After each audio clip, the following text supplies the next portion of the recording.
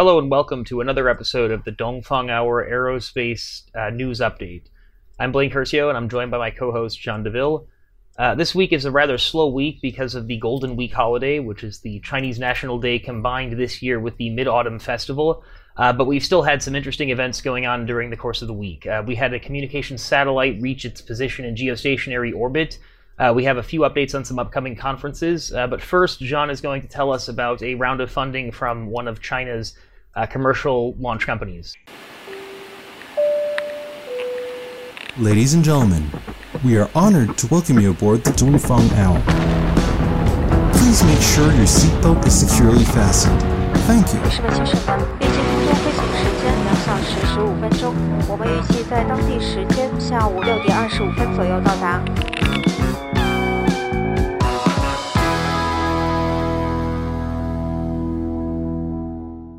Jean, go ahead. Take it away. Thanks, Blaine, and hello to our listeners. My first piece of news this week is going to be about the company OneSpace and their C round of funding. So early in September, they raised a certain amount of money, and this is quite big news, actually, for the company because the last time they raised money was back in 2018. And according to the news, the investors are Liangjung Investment Fund, Zhengxuan Investment, HIT Robotics, and Huijin Capital. And this is also an interesting piece of information because when you look at the first three that I mentioned, these are companies, investors that had already invested in the company prior to 2020. So it shows renewed confidence into OneSpace. And maybe just some quick background onto OneSpace. OneSpace is one of the earlier new space companies in China. They were founded in August 2015. And they were interesting for two reasons. The first one being that among the launch companies, they were one of the only ones that went specifically for solid rocket propulsion, while the other ones had at least some developments in liquid propulsion. And the other reason was because the founder, Shu Chang, was only 30 years old when he had founded the company back in August 2015. And so thus he was often called in the media the local, Chinese version of Elon Musk. Although I feel that, that comparison comes up maybe more than necessary sometimes in China. Yeah. So they were one of the rising stars in launch in China. They had launched first their suborbital rocket, the OS-X, in March 2018. And then they launched it again successfully in September 2018. But in March 2019, they failed to launch their OS-M rocket into orbit. And things went downhill basically from there. There were rumors of a lot of the core technical teams disbanding. And we just overall had very, very little news ever since then on the company. There were no further tests and launches. So this new round of funding is really quite big news because it shows that, OneSpace is not only still alive, but they're really back in the game with the same investors.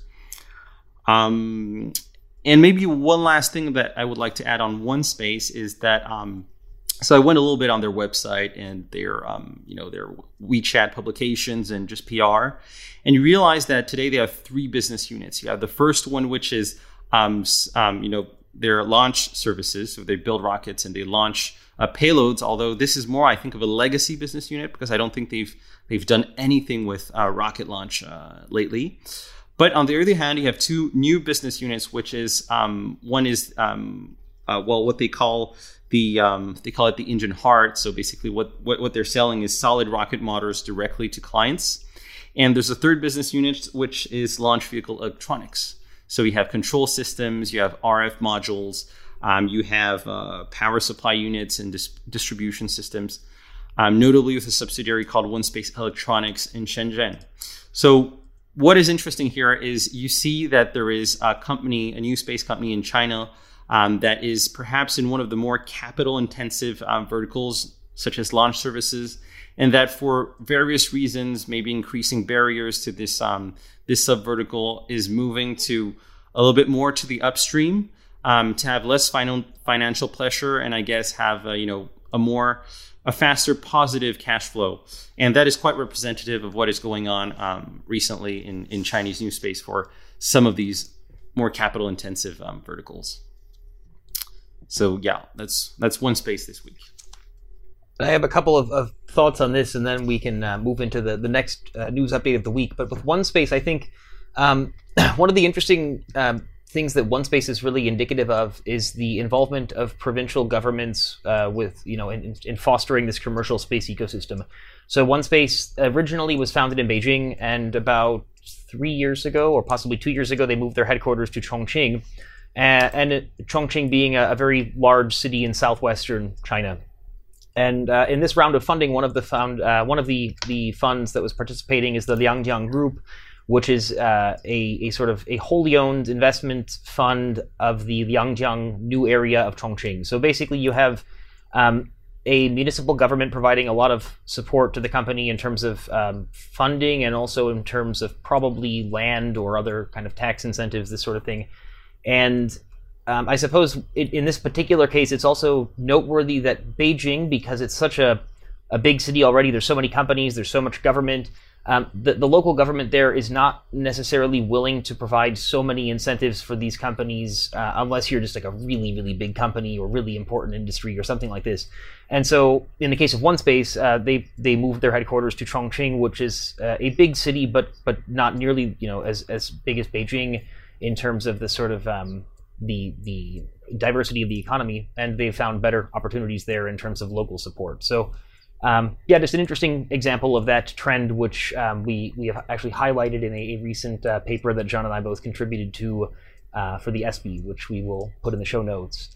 So moving on to the next topic of conversation, the APSTAR 6D satellite, which is a geostationary communications satellite, reached its orbital slot at 134 degrees east this week, or last week as it were.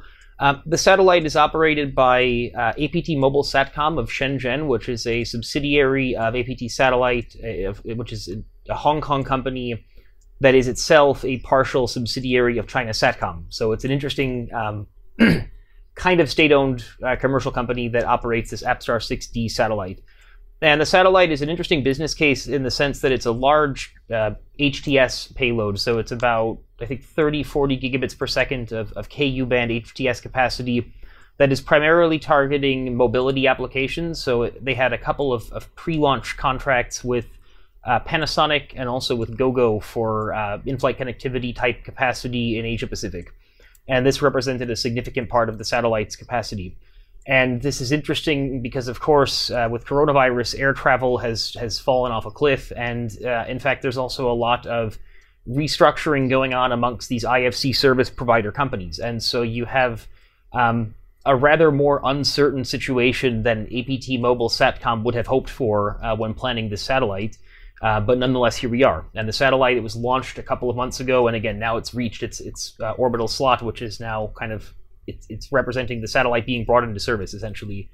It's going to be an interesting satellite to watch. And I being in Hong Kong and having known APT Satellite, the sort of parent company of this satellite operator, for some time, I do wish them good luck with the satellite. But Jean, anything from you on the APSTAR 6D satellite and any of the verticals that it's dealing with? Well, it is interesting that with APSTAR 6D today in the air, or in space rather, you have this sort of dual offer now in China. You have China Satcom that's offering Ka-band, and you have you have APSTAR 6D that offers Ku-band to these mobility end users. And it's also interesting to note that China Satcom is, I think, a fairly large shareholder of APT, which is a shareholder of APT Satcom. And so they're, at the same time, they are sort of competitors, but they are also partners because of the shareholding structure, but because also they don't have exactly the same offer. One is Ka-band and the other one is Ku-band. But it's worth noting, and you alluded to a little bit to that, is that when you look at the alliances that they form, you seem to have two ecosystems that don't really overlap. You have, as you mentioned, APSTAR 6D that had Panasonic as an anchor customer. You had Gogo. We know that Global Eagle in China is also using Ku-band, although that was before this year, so it's probably not this satellite, but it could be APT or AsiaSat or just another Ku-band provider. You also, on the other hand, you have China Satcom that signed an agreement, I believe, last year with Viasat, and they're also working regarding flight connectivity with local IFC providers. So you have these two ecosystems, and if we are to call a spade, it is some sort of friendly competition, if you will.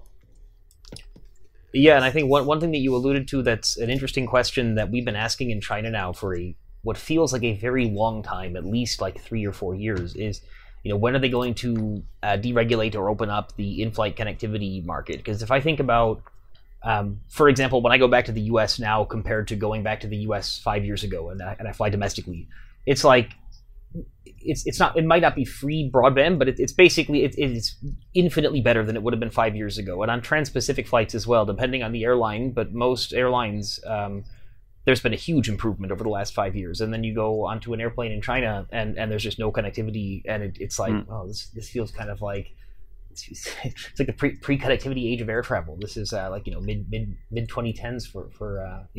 So. Yeah, that'll be interesting to see, and it'll be interesting to see whether the coming online of this satellite and the uncertainty surrounding the service providers that were meant to be using some of this capacity, whether that ends up spurring any kind of movement within China. I don't know, but it's certainly it's a big market. A lot of people fly in China. There's a lot of potential growth. You have something between 3,000 and 4,000 aircraft, commercial aircraft today in China, but you have, in terms of connectivity, maybe 200 aircraft that are connected. That's 5%, 7%. That is infinitely lower compared to the U.S. market and even the European market. So a lot of potential growth for AP Star 6D. Yes, yeah. And I guess on the topic of air travel in China, and the topic, I guess, of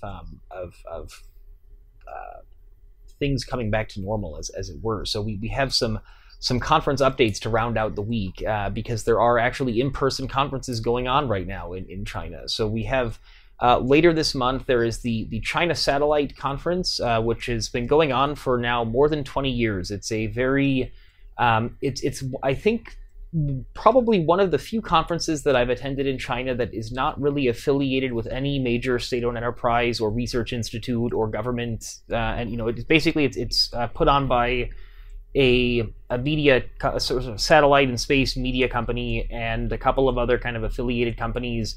And then I do think that some state-owned companies are involved as kind of minor sponsors or this kind of thing. But there's the China Satellite Conference in Beijing is coming up at the end of this month, and I think it's safe to say that a lot of that will be broadcast online also. And then we also have the China Commercial Aerospace Forum, which is in Wuhan, coming up on the 19th and 20th, so next week. And that's, John, have you attended the one in Wuhan, or only you did the one in Changsha, the China Space Day only?